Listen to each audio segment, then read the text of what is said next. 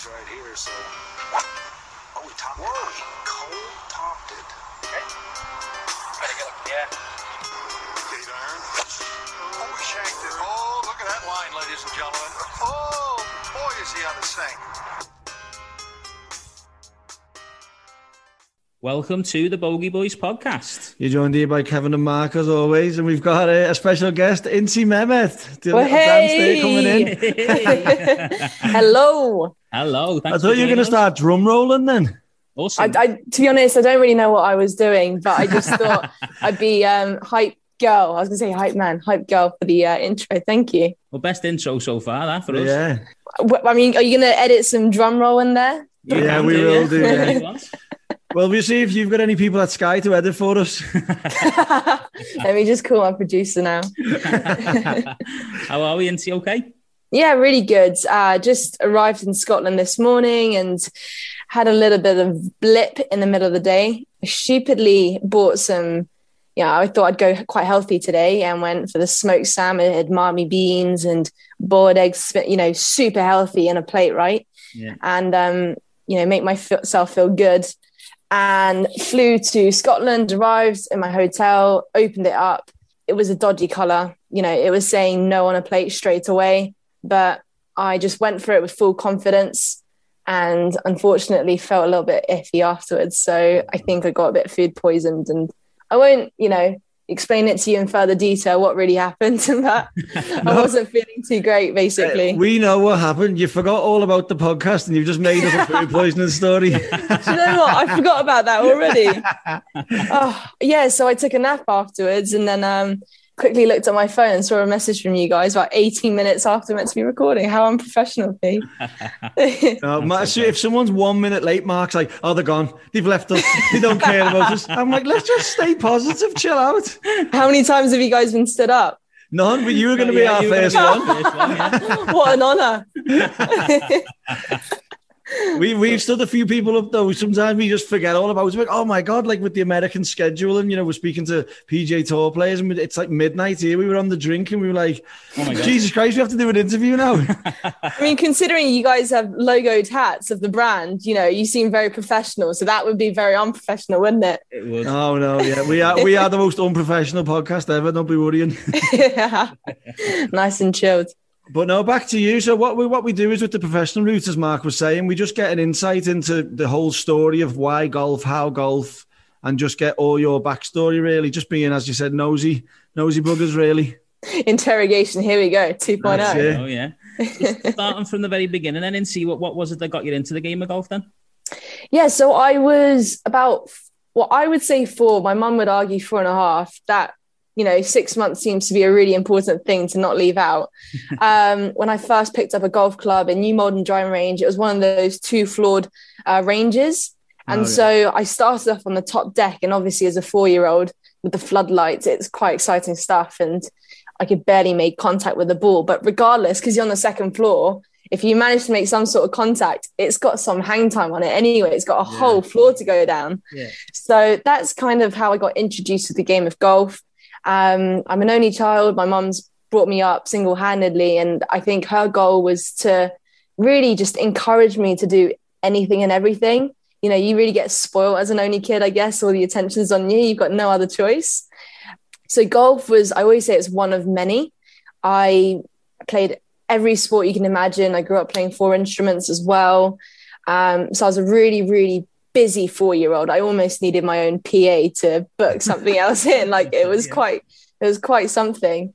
And yeah, as I got older, everything was a natural progression. My mum was never super pushy, and she was always just incredibly supported, and she prioritized making sure that I had a great time, whatever I did, wherever I was, and that was it. She just let me do what I wanted to do. And I think, my mum's a hairdresser. Back in the day, she used to cut hair on stage. She was a professor.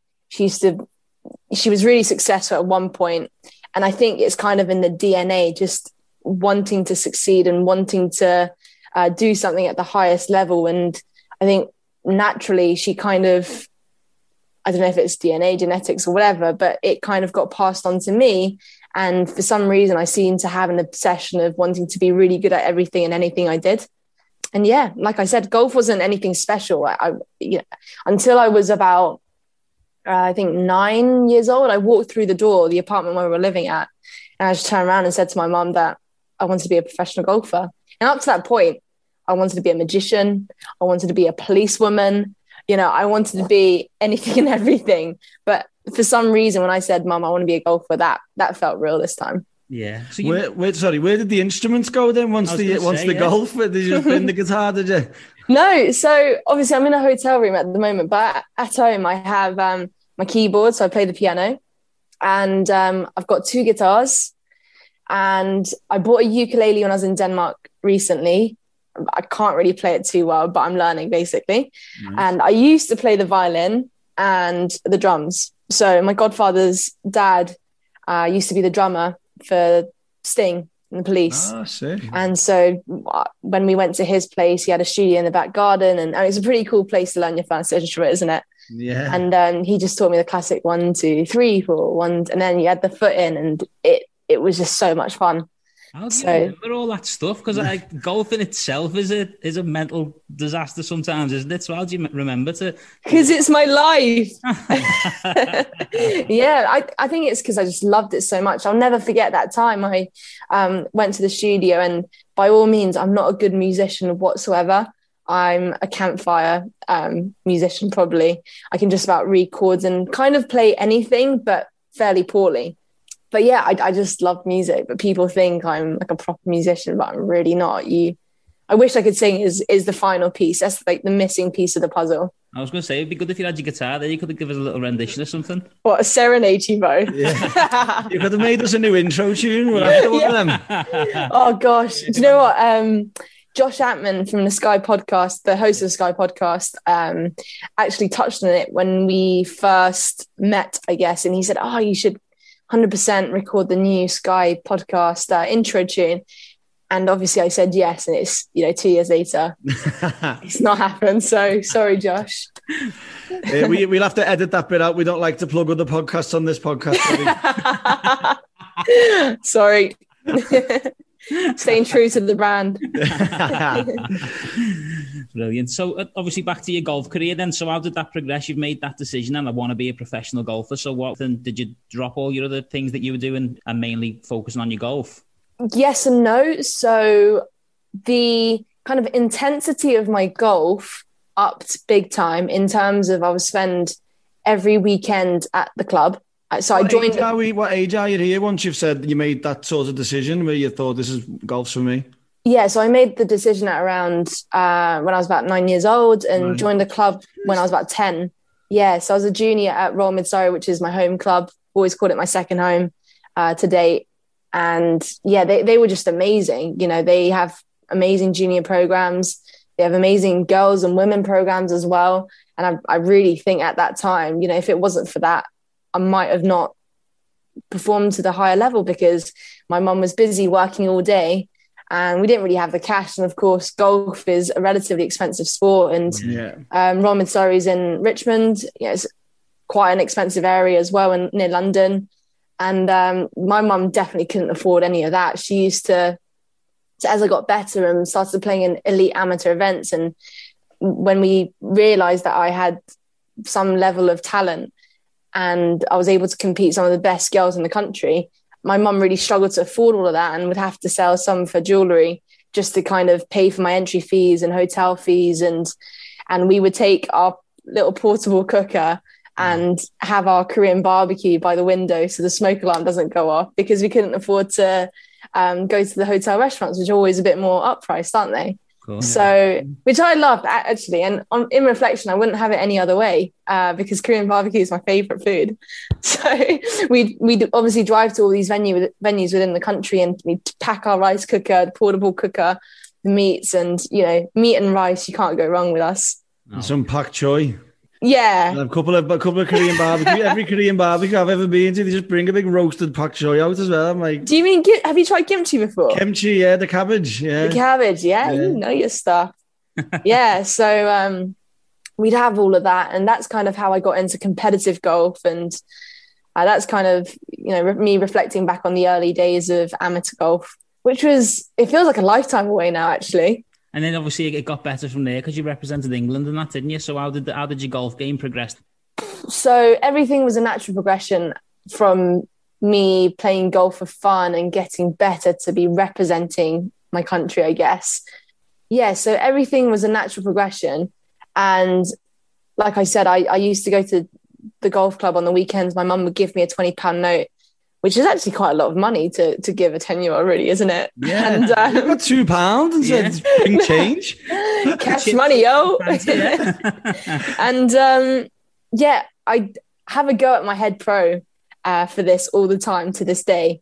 They used to charge £1 per bucket. Now it's all free at the golf club, thank God. It's the way it should be at all golf clubs, in my opinion. But they used to charge me £1 per basket. And that was junior rates as well. And I'd go through 19 buckets in a day. And how many balls are in a bucket, are we talking? A lot. Maybe like 60 or 90. Like a full basket, like a full double basket, yeah. So I'd go through 19 of those in a day. And then I'd save that one for the all-important toasted tea cakes. And then sometimes, because the consistency was there on a weekly basis, sometimes got some jam too for free. Oh, there we go, for free. But don't tell anyone. We told you, you're not meant to mention food on this podcast. Charlie's already done that. Yeah. Yeah, so the point was, I was obsessed with hitting golf balls in the driving range, and naturally my ball striking got better. And I had that kind of classic junior golf swing where I started to get really fast and fiery hips, and I learned to play with this like 20-yard hook. I wouldn't even consider it as a draw. It was definitely a hook. Mm-hmm. And it would just roll and chase down the fairways for like 50, 60 yards. At least your hooks are in the fairway. Yeah, no, they definitely hit the fairway. I really struggled to miss the fairways, in all honesty, when I was a kid. It just got worse as I got older. But yeah, and then I played in all the club competitions and won a couple of those, and then the county stuff. And then, like I said, everything was a natural progression from there. And then I got scouted by kind of the regional squads, and then there's that development through the girls and then the women's and then GB stuff. Yeah. So that was a pretty cool experience as a kid to be traveling the world, representing a country, and everyone at school they almost didn't know my name. I was just a golfer. Yeah. And even still to this day, some of my girlfriends from school, when they introduce me to other friends, they're like, "Hey, this is my friend. She's the golfer." So I'm like, "My name's Inci. Great to meet you." Wait, you're representing Great Britain there. Were you saying your mum being Korean? Could you have went the Korean way? And obviously the standard's a lot heavier, isn't it? It seems now. Yeah, I think the tactical move would have been to stick to representing the UK. Yeah, no disrespect, we still have a great team. But obviously the Koreans are very dominant in the world of women's golf. Yeah. I do have a Korean passport, so it might have been possible. Nice. But it wouldn't have felt right because I'm born and bred in the UK with a Korean mother, really. Yeah. So I went to an English school. I love my kind of Korean roots, and my mum's brought me up in a Korean household. And she, back in the day, she used to speak to me in Korean, and if I responded in English, she'd ignore me. So that's how I learned to speak Korean as well. And my Korean's only getting worse too now. I've got like a proper English accent, so I get really shy when I speak to like real Koreans. Annyeong. Oh wow! Look at you. What else do you know? Does it end there or? I'll have to think of something else. I have got more. I have got more. Yeah. So annyeong's hello and bye all at the same time. Nice and easy. Is that what it is? Yeah. I have no idea. Yeah, I'll back him up. He's not made that up right now. He makes everything else up, so that's why I had to ask that. No. Everything else is trash, is it? Yeah, normally. Hey, before we go back to your actual story, but see the influx of Korean golfers, like what would you put that down to? Is there any like reasons or just hard work? I mean, it all kicked off when Seri Park fired all those wins and majors back in the day, and I think she really inspired a lot of Korean ladies, and that's when we started to see the dominance in the female Korean golfers, really. And I think the culture is a massive thing to take into consideration as well, because generally speaking, I mean, the technology in Korea is amazing. They've always been relatively advanced and ahead of the world in Japan and Korea. And the culture itself is very much an all or nothing culture. So I played a tournament out in Jeju Island, which is one of the islands in Korea, when I was about 12. And that's really when I saw it in firsthand.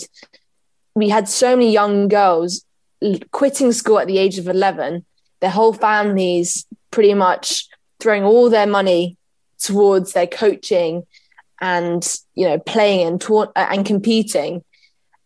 And that's a massive sacrifice, isn't it, at such a young age? Yeah, cool. And so I think it's a cultural thing. I mean, when Koreans practice in general, it's incredibly repetitive. Obviously, golf is a repetitive sport. And I feel as though with my experience of traveling to the US and kind of the world with my sort of level of competition, I think it's encouraged to go out on the golf course a bit more, and they have a lot of developed programs. Whereas in Korea, they literally spend like 6 hours on the driving range and 3 hours chipping, and it's the same shot as well. It's strange because they're so good. And when you practice, you want to encourage practicing a load of variation, from varied lies and adapting and, opening up the club face, closing it. And I'm not saying that Koreans don't do that, but in general, I think what they're really good at is they're very good at the basics. Like their foundations are phenomenal because they spend so much time on the same thing. They literally become robots. And if you look at the best female golfers, in all honesty, they're like robots. They can't miss a fairway. Jin Yeon Ko, I think she had broke Tiger Woods' record of not dropping a shot in 114 holes or something. Wow. And that's because she's incredible tee to green. So, and she was world number one for, I think 107 weeks. And now Nelly Cord has just gone up to number one now. So I think it's just ruthless, repetitive practice. No, it rings true that as well, because there's two Koreans who've just joined the golf club where I play, and I pulled his driver out and the middle of his face was cabbaged in, and I was just like, how come that? He's like, it was so expensive to get on the courses that he just hit battered balls on the driving range.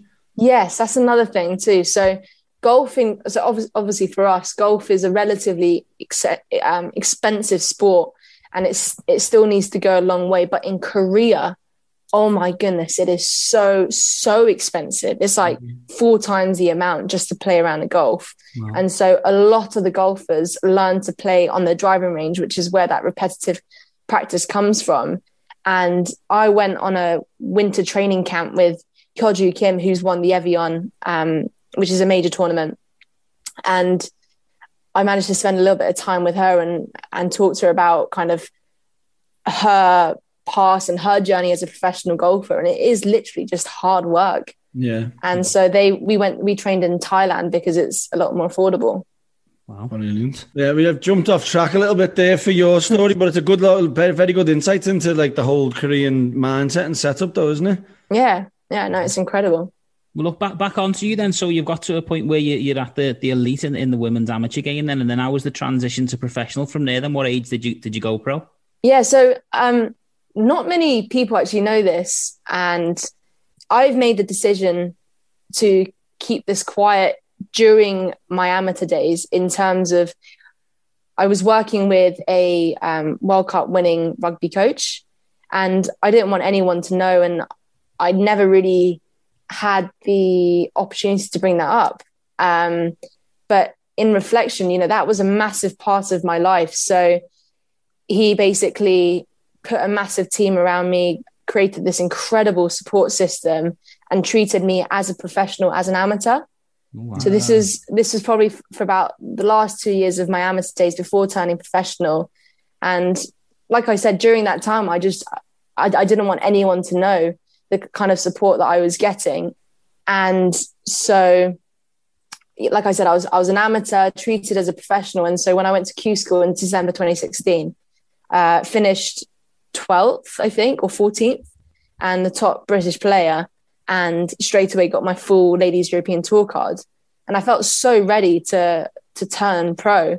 I remember playing that final round. I remember feeling nervous, but I remember feeling like I was in utter control as well. And so when I turned pro, I very much felt ready for that. So I think being treated, spoken to and treated like a professional as an amateur was a massive thing for me, which helped me in my development in turning professional. That's some great advice for our listeners, though. Like people who are getting ready to do the transition and turn professional. Would you say that was one of the best things that could have happened for you? Then, obviously, if you've done so well in your first year as a pro. Yeah, I mean, if you look at like Matthew Wolff, for instance, Victor Hovland, Colin Morikawa, these are the guys that came out of those US college systems. And personally, I didn't go to the States. I decided that school wasn't for me, and I was a school dropout. Left when I was about 16. But if you look at all these guys now coming out from the States, the college programs aren't a joke. It's strict protocols. It's world leading stats. It's hard work. And they obviously have a great record now of leaving school and fitting into that professional stage. And I think what the American system's really good at now is, and also in the States, they play in front of crowds. And I think that's a great way to train young players for that kind of professional world if they want to turn pro.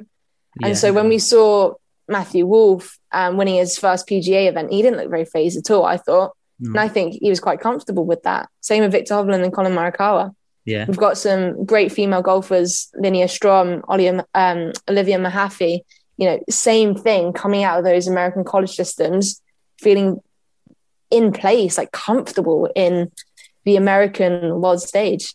Yeah, ready to go. Morikawa won that major, but didn't even come down the stretch. He didn't even break a sweat, did he? Just driving onto the par four, just went down like he belonged there, didn't he? I think that's the key word, just belonging. Yeah. I think I think that's what the American system's really good at now. They practice in high pressure. They perform in high pressure at such an early age. They've got access to launch monitors, some of the best coaches and equipment, and all this is real professional. It's not amateur stuff. It's professional stuff at an amateur level. And it very much prepares you for the professional world. So I really think, if there are young listeners considering turning professional, it doesn't matter to an extent if you are going to go to the States or not. I think it's that mindset and how you work, the whole working smart thing. But the college systems are pretty impressive. And another thing, and a little tip that I was told was to look out for the American college football teams. The better the football teams, the more financial backing the whole college has. So the more likely your golf programs would be better funded too. Yeah, that's brilliant. You said there was a World Cup rugby player when it was he like a sponsor, was it? Or what was the connection there? It was just an absolute fluke. He wasn't a sponsor. He was more like a performance director. So, like I said, obviously he's a World Cup winning coach and understood what it took to win and was obsessed with winning and just very much helped put a team of A players, basically, of coaches and nutritionists and trainers, everything. And I think it was just it was an interesting team because it was more of an interesting environment because I've never had anything like that before. And it was pretty intense. Yeah. And so that lasted for about 3.5 years, about a year into my professional kind of career. But, I learned a lot from it. High pressure, hard work, discipline, all that sort of stuff. It was intense, but good. Accountability as well, because you're performing sort of for other people as well, which can work both ways, can't it? Yeah, absolutely. Yeah. So, we'd set goals and targets as a team. My short game was a massive weakness growing up, and it probably still was, in the older days growing up. And we set goals. For instance, we had the whole team coming around on this one day at this short game facility. The goal was to shoot, I think, 3 unders pass. It's basically like a high pressure situation, a skill test day. Yeah. And so the whole team would come just to add that much more pressure. And if I didn't beat 3 under, that would be it. And I ended up shooting 11 under. So there you go. And then the program continued basically. So it was pretty intense. I was sure they were going to all leave you if you didn't shoot 3 under. I don't know if they were just saying that, but yeah. Is it just you? Yeah, it was just me at the time. Right. Have they gone on to get other players and other things now, or are they? In all honesty, I don't like talking about it in detail. Right. Okay. But yeah, they've worked with other players in the past as well. But I would prefer to keep that confidential for them. No worries. Yeah. Of course. Yeah. Of course. Yeah. No problem at all. So then, how's your professional career progressed from there then? It was such a roller coaster, in all honesty. Yeah. If you look into the professional world, you see and hear the glitz and glam, and I think it's because you only see and hear about people doing well. Of course. And so, I had my fair share of success and really managed to enjoy that. And at the same time, I really struggled because life hit. And I think another thing that people don't really realize is what happens off the golf course can heavily affect you on the golf course. Your approach to practice, your approach to the game. And unfortunately, just got unlucky with a few things off the golf course. And it really affected me. And I really struggled to cope with all that. And I started to see poor results. And I think it starts to become a bit of a vicious cycle where you're used to relative amounts of success and then you start failing and you try harder, you work harder, you add more pressure, you get more tense, and you still don't get the results. If anything, you see, and you see those poor results in a different way now. And it's just all a bit of a downward spiral. And that's, in all honesty, what I experienced. And then from there, I lost my full tour card, which was really difficult. I had to go back to tour school to try and earn that back. And I improved my category, but it still wasn't the full tour card that I had. Yeah. So, I mean, the professional world has treated me great, but in all honesty, I found it really difficult. I started to play for the wrong reasons. When you turn professional, you start to compete and play for a living, whereas before it was a hobby. Yeah. And so I started to add a lot of pressure towards myself. I wanted to make my own gold and stop living off sponsorship money. Yeah. But in reality, you need all the help you can get, because if you're going to compete, you need to aim for the stars. And in my opinion, have really good guidance, whether that's coaching or mentoring or whatever it is.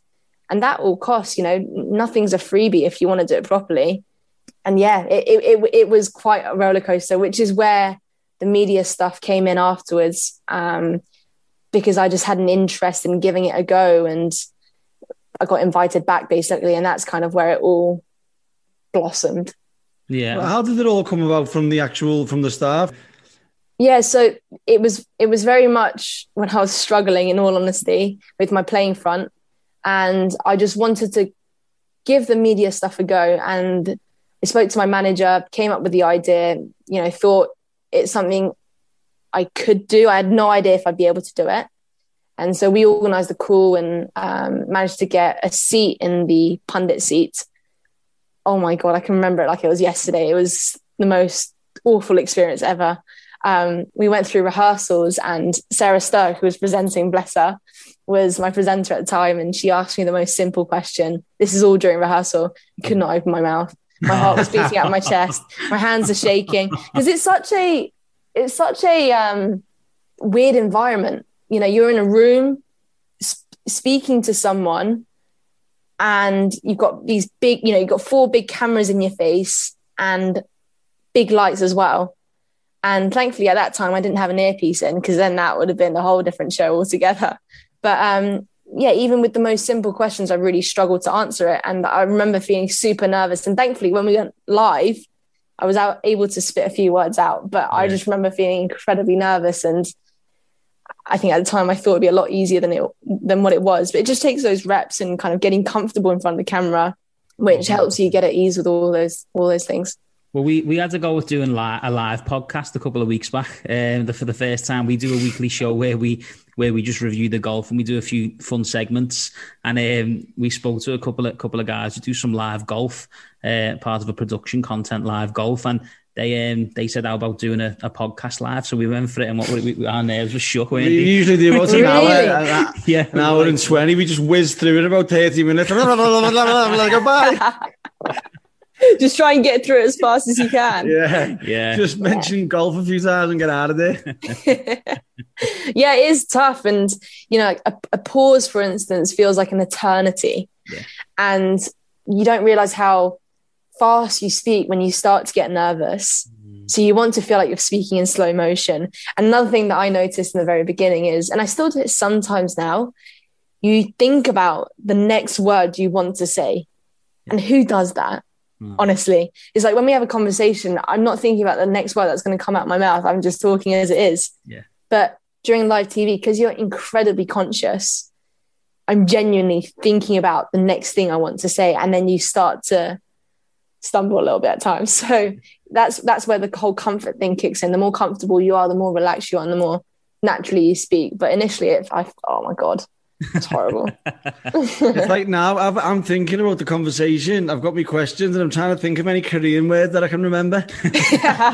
Stop it. Just let go. Think Frozen. Sing Let It Go and it'll go. What was I saying? So where are we up to? I forgot where we're up to now. We've gone off track. Yeah, so you've gone into the media world, and you've done your first show with Sky, and then so was that a difficult decision then for you to leave golf behind, because you've played it since you were 4.5 there, right? What age did you leave it? Early 20s, was it? Mid 20s? Did you leave golf behind? So I'm 24 now, and I literally announced my retirement from competition about, I think, a month ago or something. Not that I'm counting. So it's very raw, now. Did you have to do that? No, I mean, no one told me to do that. Yeah. And in fact, pretty much everyone was encouraging me not to. No, that's what I was going to ask. Yeah, was the people telling you not to do that? Yeah. Yeah. And surprisingly, out of all people, my boyfriend was probably the most challenging person. And I spent a real good month talking through it with, you know, the people closest to me and that have been kind of part of my life up till now. And yes, it was a massive decision because I've devoted my whole life to being a competitor and trying to be the best golfer I can be. I had goals and ambitions of, you know, competing on the world stage and playing on the LPGA tour. And, you know, the LET was great, but you've got to aim for the stars, like I said, if you're going to compete. And for me, in all honesty, I'm 24 now. If I was to get onto the LPGA tour, the quickest I'd get on would probably be in 2 years. And that's like the absolute quickest with tour school and training and getting back into the groove of being a proper professional. Yeah. I absolutely believe that it was doable. You know, I struck the ball well enough. I hit it long enough. I had the confidence early on that I had the qualities of what it took. So it wasn't like I didn't feel like I was capable enough. But at the same time, when I started to struggle a little bit, it was more the mental barrier, which became an obstacle. Yeah. And it's hard to admit this, but I lost the love for the game a little bit. Okay. And I think that's an important thing to vocalize, as hard as it is to say. It's just the truth. And so, yes, sometimes, like all things to the top level, it's never smooth sailing. And I understand that. You have bumps on the roads, you go up, you go down a bit. When you fall, you have to get back up, all that sort of stuff. But I really lost the kind of passion and desire for why I fell in love with the game in the first place. Yeah. And so I just had to look at myself in the mirror and said, look, you're 24. The quickest you get on the LPGA is when you're 26 in 2 years' time. Like any job, in my opinion, like, you know, I personally would want to leave something behind. I want to be remembered for something. And you can't do that in 3-4 years. You need to play on tour for a minimum 10 years. Yeah. And so then I'll be 36, 37 by then. And, you know, I come from a small family. I'm an only child and my mum's brought me up single-handedly. And, you know, having that family in the future is something that's very important to me. And I just had to weigh out the pros and cons of what I wanted out of life. And I still believe that I could achieve some of my goals and ambitions that I had as a player still in the media and broadcasting world. And so after a real good month of weighing up the pros and cons and thinking through every possible scenario and getting majorly challenged throughout, which was hard. I was going to say, that's been difficult. People, you've obviously trying to make that decision and people are pushing you away from it. Yeah, and the toughest bit was my mum. My mum was I hope she doesn't mind me saying this. We just always got to keep it real. But she was just in tears for about 3-4 days, and she couldn't get a word out because both of us, we've devoted our whole lives towards it. And she was never pushy, like I said, but she was incredibly supportive. And I think as a single mother, her whole family's out in Korea. I'm her only child. You know, she really gave her absolutely everything towards me being a golfer. And so when I walked away from that, I think she felt quite empty. And she really struggled to deal with that. But again, it's just part of this journey that we're living and going through. And she absolutely supports me with the media front now. It just took a few days to get over. But like all things, like all challenges, you have to get through them. And thankfully we did together. And so that was about a month ago. And because another thing that I struggled with was trying to do two things really well. And I felt like I was just average, if not getting worse at both, because they're essentially two full-time jobs. Yeah. You know, I might be away for 3 weeks and not touch a golf club and then play in a Rose Series event and try to compete against some other players who are practicing and playing full-time. And I just thought, honestly, what's the point? So you've got to let one go, look at yourself in the mirror, make a decision. So I did. Let it go, like Frozen. Yeah. Back to Frozen again, yeah. Yeah. Well, not to do any more pushing, because you've obviously had enough of that over the last month or whatever. But like, I know you're saying that you want to compete in the Rose Series, but did you have to retire? Couldn't you have just played and just, because I know for a fact 24, the love's going to come back for golf, especially if you're around the industry. That desire is going to come back 1,000,000%. Absolutely. And thankfully, you know, my love for the game has 100% come back. And I think it's because my perspective on it is very different now. Yeah. And in terms of me competing again, I guess the way I look at it now is that I'm not going to compete to make a living from it. So I'm still going to retain my professional status. I still have a tour card on the Ladies European Tour. I could be playing this week in the Ramco Series, but I decided to work instead. Okay. And so, you know, for me, I'm very much an all or nothing girl. And if I commit, I want to be 100% in. Yeah. And so now this is my priority. It's something I never planned for, but now I really want to push on and develop my communication skills, you know, continue being a student of the game, and, you know, be the best broadcaster I can be. Yeah. So it's a new challenge. It's exciting because I feel like I can press that reset button and almost start again, write a new chapter. Yeah. And, you know, everything's in the unknown. Nothing's ever secure. You've just got to do your best and just strive to be better and better. And that's very much my goal. No, it's a great attitude to have, definitely. So obviously I know it's only fresh there a month ago, but looking back then, what would you call your greatest moment then as a professional? What's your fondest memories from there? Apart from being on this podcast. Obviously. I think my highlights as a professional golfer is all those friendships that you get to build on tour. You know, all the girls, you definitely start to make some friends on tour. You get to travel the world with them, get up to no good sometimes. Got a few stories which I probably can't share. You know, all that kind of stuff. Share it away. All that kind of stuff's really good fun and, you know, really cool to reflect back on. And I guess at the time, it's a bit of a shame. Towards the end, I lost my love for the game, but in the beginning and for most of it, it's incredible to reflect back on, I guess, how I was making my living and, you know, just whacking a white ball around the field all around the world and eating loads of food around different countries, you know. So I reckon, I know it's very cliche and a lot of golfers probably say that, but in all honesty, that was probably my highlight of being a professional golfer. Amazing stuff. I've seen you've played with Gary Player and I've seen on your Instagram there, and obviously you've met Tiger Woods and that. So who's the best player you've ever played with, around with? Oh, it's got to be Tiger Woods. The GOAT. Yeah, so that was quite a surreal moment. That was when I was an amateur, actually. Oh, was it? Okay. Yeah, so I was supported at the time when I was an amateur and sponsored when I turned professional for about 6 years by Nike. And I just got an email by the marketing director once asking if I'd be interested in spending the day with Tiger Woods. And I was like, are you serious? Do you know how, I always wonder if people even have to ask that question. They must have a laugh when they're typing them questions up. Literally, I sent the shortest... I'll check my schedule. I'll check my schedule. Yeah, just contact my PA. We'll see what we can do. Might have to move a few things around. But no, I had the shortest reply ever. I literally asked him, the real Tiger Woods, ? I genuinely thought it would not be the real Tiger Woods and it'd be like a doppelganger or something. So thankfully he replied and said, yeah, the real Tiger Woods, you spent a night at St. Andrews. We're going to do this and that, send you a load of stash. It's an opportunity to really ask your questions towards one of the best players in the world that's ever lived, stepped on this planet. And I was like, sick, I'm in. Yeah. So... And did you go around the old course with them, did you? Yeah, so we started off in the gym. We had 5 spin bikes lined up. Mine was in the middle, get in there.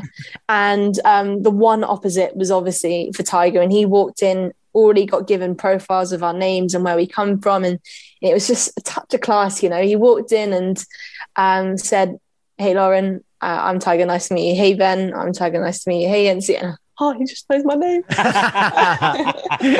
It was such a surreal moment. I'm surprised it didn't collapse or something. But, at that time, I think I must have been about maybe 16. I was pretty young. Yeah. So it was very much a dream come true. So we just sweated it out. I've never pedaled so hard in my life. I was going to say, I bet that was the most competitive spin class in the world. Yeah, I've never sweated and pedaled so hard in my life. And then after that, we thankfully was allowed to shower, get ready, went to the driving range, filmed a few segments here and there. It was very much to promote Tiger being back and the Open at St. Andrews. And we played the last 3 holes at St. Andrews on the old golf course as a 6-ball, and then had like a private dining experience with no cameras. And that's when I just gave him all my stash to sign. So it was quite the surreal day. Yeah, sounds it. Unbelievable. Sounds like the best day of my life if I'd done something like that. Yeah, in all honesty, I forget that actually happened. And like on my laptop, my background is that moment we were at the table eating. Shock, food comes up again. It's very surreal, and almost I don't feel like that really happened because of how incredible it was. But thankfully, I've got photo evidence that it was real. That's what I was going to say before. I was going to say, if you've lost the love for the game of golf and then you've got a guaranteed paycheck with Sky, it sort of makes the decision a lot easier, doesn't it? So I guess it would be cliche to say it's not for the money. I think the initial issue for me was just losing the fire in my belly with the playing front. That was the problem. Yeah. And so I had to find or work out something. And I think if the media opportunity never came about, I would have still gone for the the competing side of things, because I would have had no other option. Yeah. And that maybe could have got me back on track, because then you have that all or nothing, fight or flight mindset, right? Yeah. But I think because the media stuff was there on the side, it became quite a distraction, and I saw it as an opportunity. I enjoyed it. I liked talking, funny enough. And like I said, it just felt like a whole new challenge in itself. And that kind of excited me. And that's what I really missed, that excitement. And because I was excited and motivated to just improve, it kind of like the golfer's mindset of trying to get better at, improve on your putting or your driving or whatever it is. I started to break down the whole media stuff and I just had that desire and excitement of just trying to get better again. Yeah. And so that's very much how I, another reason why I made that decision. Oh, amazing. What are the goals going forward then? That's a big question. So I reckon, just within the media stuff, just get better and better and better. Wherever that leads me, I don't know. And I think something that I've learned from the whole golfing thing is to not plan too far ahead. Yeah. I think it's great to have goals and aspirations, but I'm trying to be a little bit more relaxed now, enjoy it a lot more, soak it all in, And I think the more you get to enjoy it, the more you'll be excited, continue to have great discussions and debates and chats with people within the industry. And, another thing is you very much learn on the job. They throw you in the deep end, you learn on the job, reaching out to, people that you trust for advice that have done it for a long time. Things like that would simply be my goal. And I believe that is what will help me to get better within this industry. Where it will take me, who knows? And, I would love to be part of modernizing and inspiring the next generation, showcasing the fun side of golf, because of course, yeah. Let's face it, it still has that kind of old, slow, elitist, inaccessible umbrella around it, doesn't it? Yeah, it's getting better, but media to an extent have a responsibility. And I used to be sponsored by Nike, and now I'm working with I'm sponsored by Puma, and that relationship in itself has been amazing because they're very much forward thinking. All their clothes are incredibly comfortable, and that's the direction that I want to go towards. And also, of course, having that responsibility as a player or a media person, whatever, in building a much better environment for female golfers. That's a massive goal for me, because at the moment I'm in a heavily male dominated environment. Yeah. And to be honest, it's all I've ever known. I've got no issues with that. And thankfully I don't feel uncomfortable or anything, because it's all I've ever known. But at the same time, it definitely would be a goal and aspiration of mine to encourage more women to the game and young girls, and just create, or be part of creating an environment where they feel comfortable to take up the game or give it a go.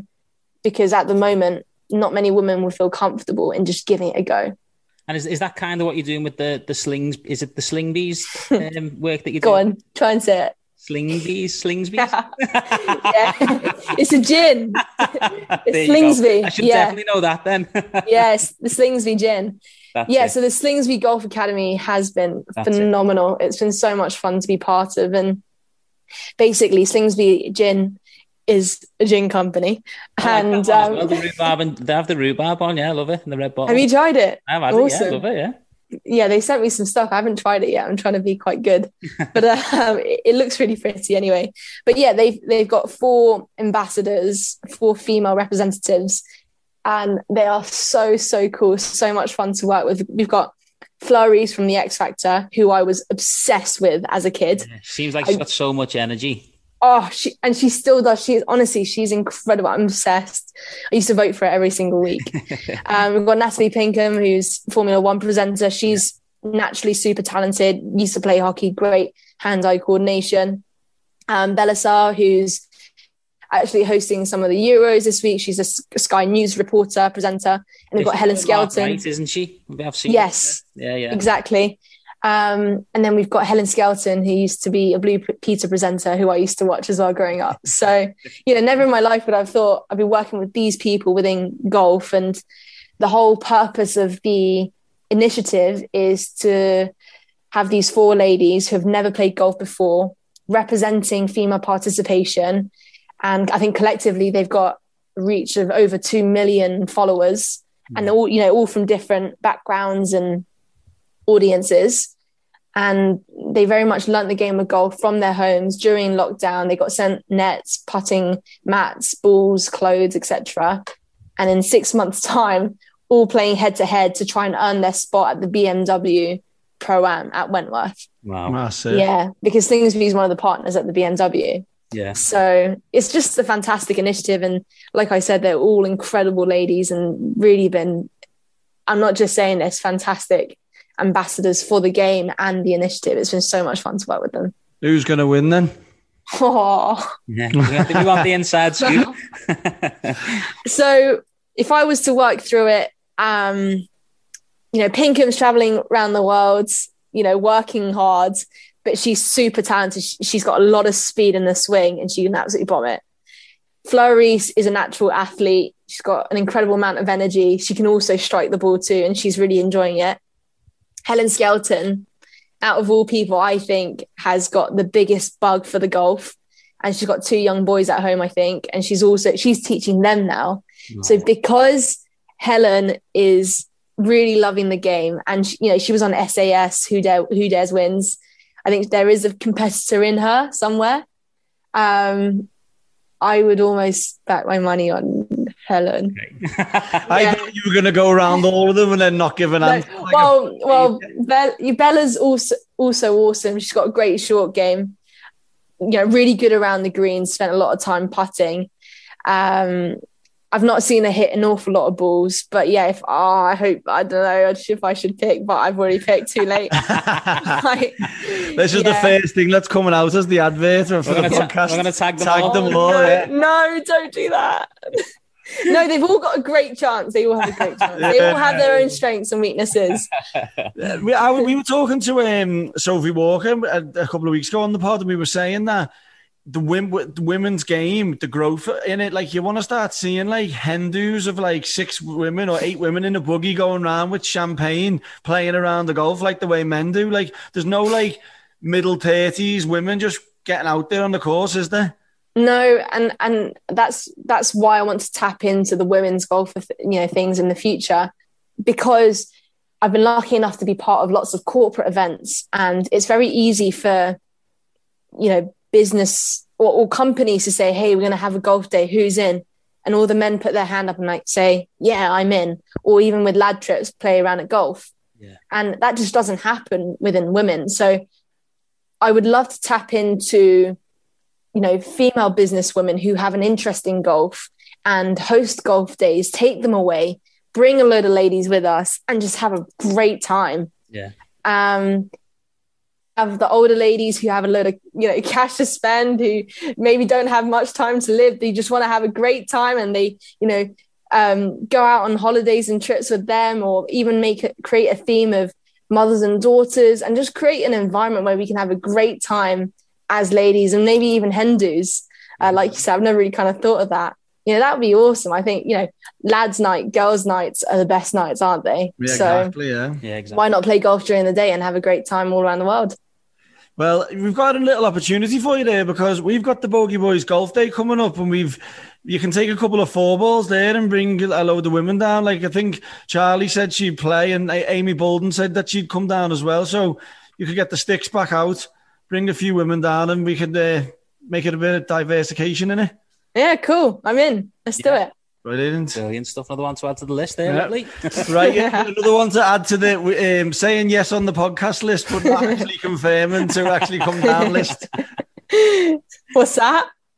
I said we've got a load of yeses face to face like this, but we've got actually no solid I'll be there yeses yet. Well, if it fits in the diary, yeah, I'm in. We'll send you all the details over on Instagram. Yeah. Okay, perfect. So just before we finish, then obviously the Open next week. Who have you got? Who you backing to win that?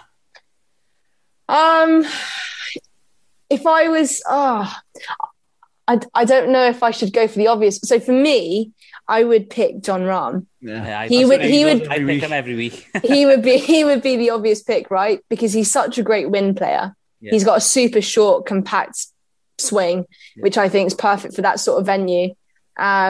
He's obviously in good form at the moment. And I think, after the birth of his son, he's talked about how his attitude's changed a bit, different perspective on life, and it's clearly working out pretty well for him. So, he's quite the obvious pick, but I would go Jon Rahm. Yeah, Jon Rahm, that's who I'm backing. You're backing Tommy, aren't you? Tommy or Garrick or Higo. Yeah. Garrick Higo, yeah. Yeah. So I met Garrick in the Canaries first, and I was blown away by how far he hits. He's so young. He's turning it up. Yeah, he's only like 22 years old, I think, South African. And hasn't he, really great feel around the greens. And again, just the flipping robot, just so good. Makes the game look so easy. Yeah. I think he was 60 odd under or something around that Tenerife swing. Like he won. It's just ridiculous. Won twice, and then it was hits it a silly long distance as well, by the way. Yeah. The lefty. Yeah. Boss, isn't he? Yeah, absolutely. That's my pick anyway. Good pick. I mean, he's on a roll. He just won a PGA Tour event not that long ago as well. It's a joke. I mean, the bank account, the accountant must be pretty happy. Yeah, definitely. Yeah. And his girlfriend. Yeah. Of course. Well, look, Inci, we appreciate you taking the time to come on and speak to us. It's been an amazing show there. I've enjoyed this one a lot, insights, yeah. So obviously we'll keep in touch. Definitely come up for the golf day. It's going to, I think, around the end of October. So if your schedule's clear, it'd be great. Yeah. Great to have you down here. It's around my birthday, that. Ah. Wow. Yeah. Quick question from me, actually. Yeah. What's the most Scouse thing that you can teach me? The most Scouse thing. Chicken. Chicken. Chicken. That's it. Chicken. Pronounce your and always say lad. If someone asks you to do something, say, come ahead, lad. Come ahead, lad. Let's go and do that. Yeah. How's that? Say that again. Chicken. Perfect. Yeah. You'd fit in perfect round here. Hey, say, come ahead. I've got to get off. Come Ed, you got to get off. It's not very good, really, is it? We'll work on it. Yeah, make sure if you do that on Sky this week, we'll give you extra bonus points. When someone asks you the question, say, come Ed, I've got to get off. Come on, Ed, I've got to get off. I want a chicken sandwich. You're doing have I got this right? You're doing the on-course interviews this week, is that right? Yeah, so here in Scotland for the Scottish Open at the Renaissance and doing the on-course commentary this week. And then next week at the Open, it's my first major, and B, I'm doing something I've never done before, which is like the world feed audio stuff, like kind of radio. Okay. And then in the evening, doing some more work with Sky in the shot centre on the tournament venue studio. So it's going to be a hectic, busy 2 weeks. I imagine. Yeah. We were going to try and get up there this week, either Thursday or Sunday. We know Ian Finnis quite well, Tommy's caddy. Mm-hmm. We're waiting on him for a couple of tickets. So then once we get them, we're probably going to try and head up. Tickets like yeah. Yeah. Well, also, if you guys are around, drop me a line. We will do, definitely, 1,000,000%. Great. Yeah. Meet in person. That's it. Definitely. Cool. Different ball game. Socially distance, obviously. Obviously. Yeah. We'll bring our masks. Yeah. Awesome, guys. Thanks very much. Enjoy. Thanks, Inci. Thank you very much. Appreciate you taking the time, and we'll catch up very soon. Good stuff. Take care. Take care. Bye-bye. Bye-bye.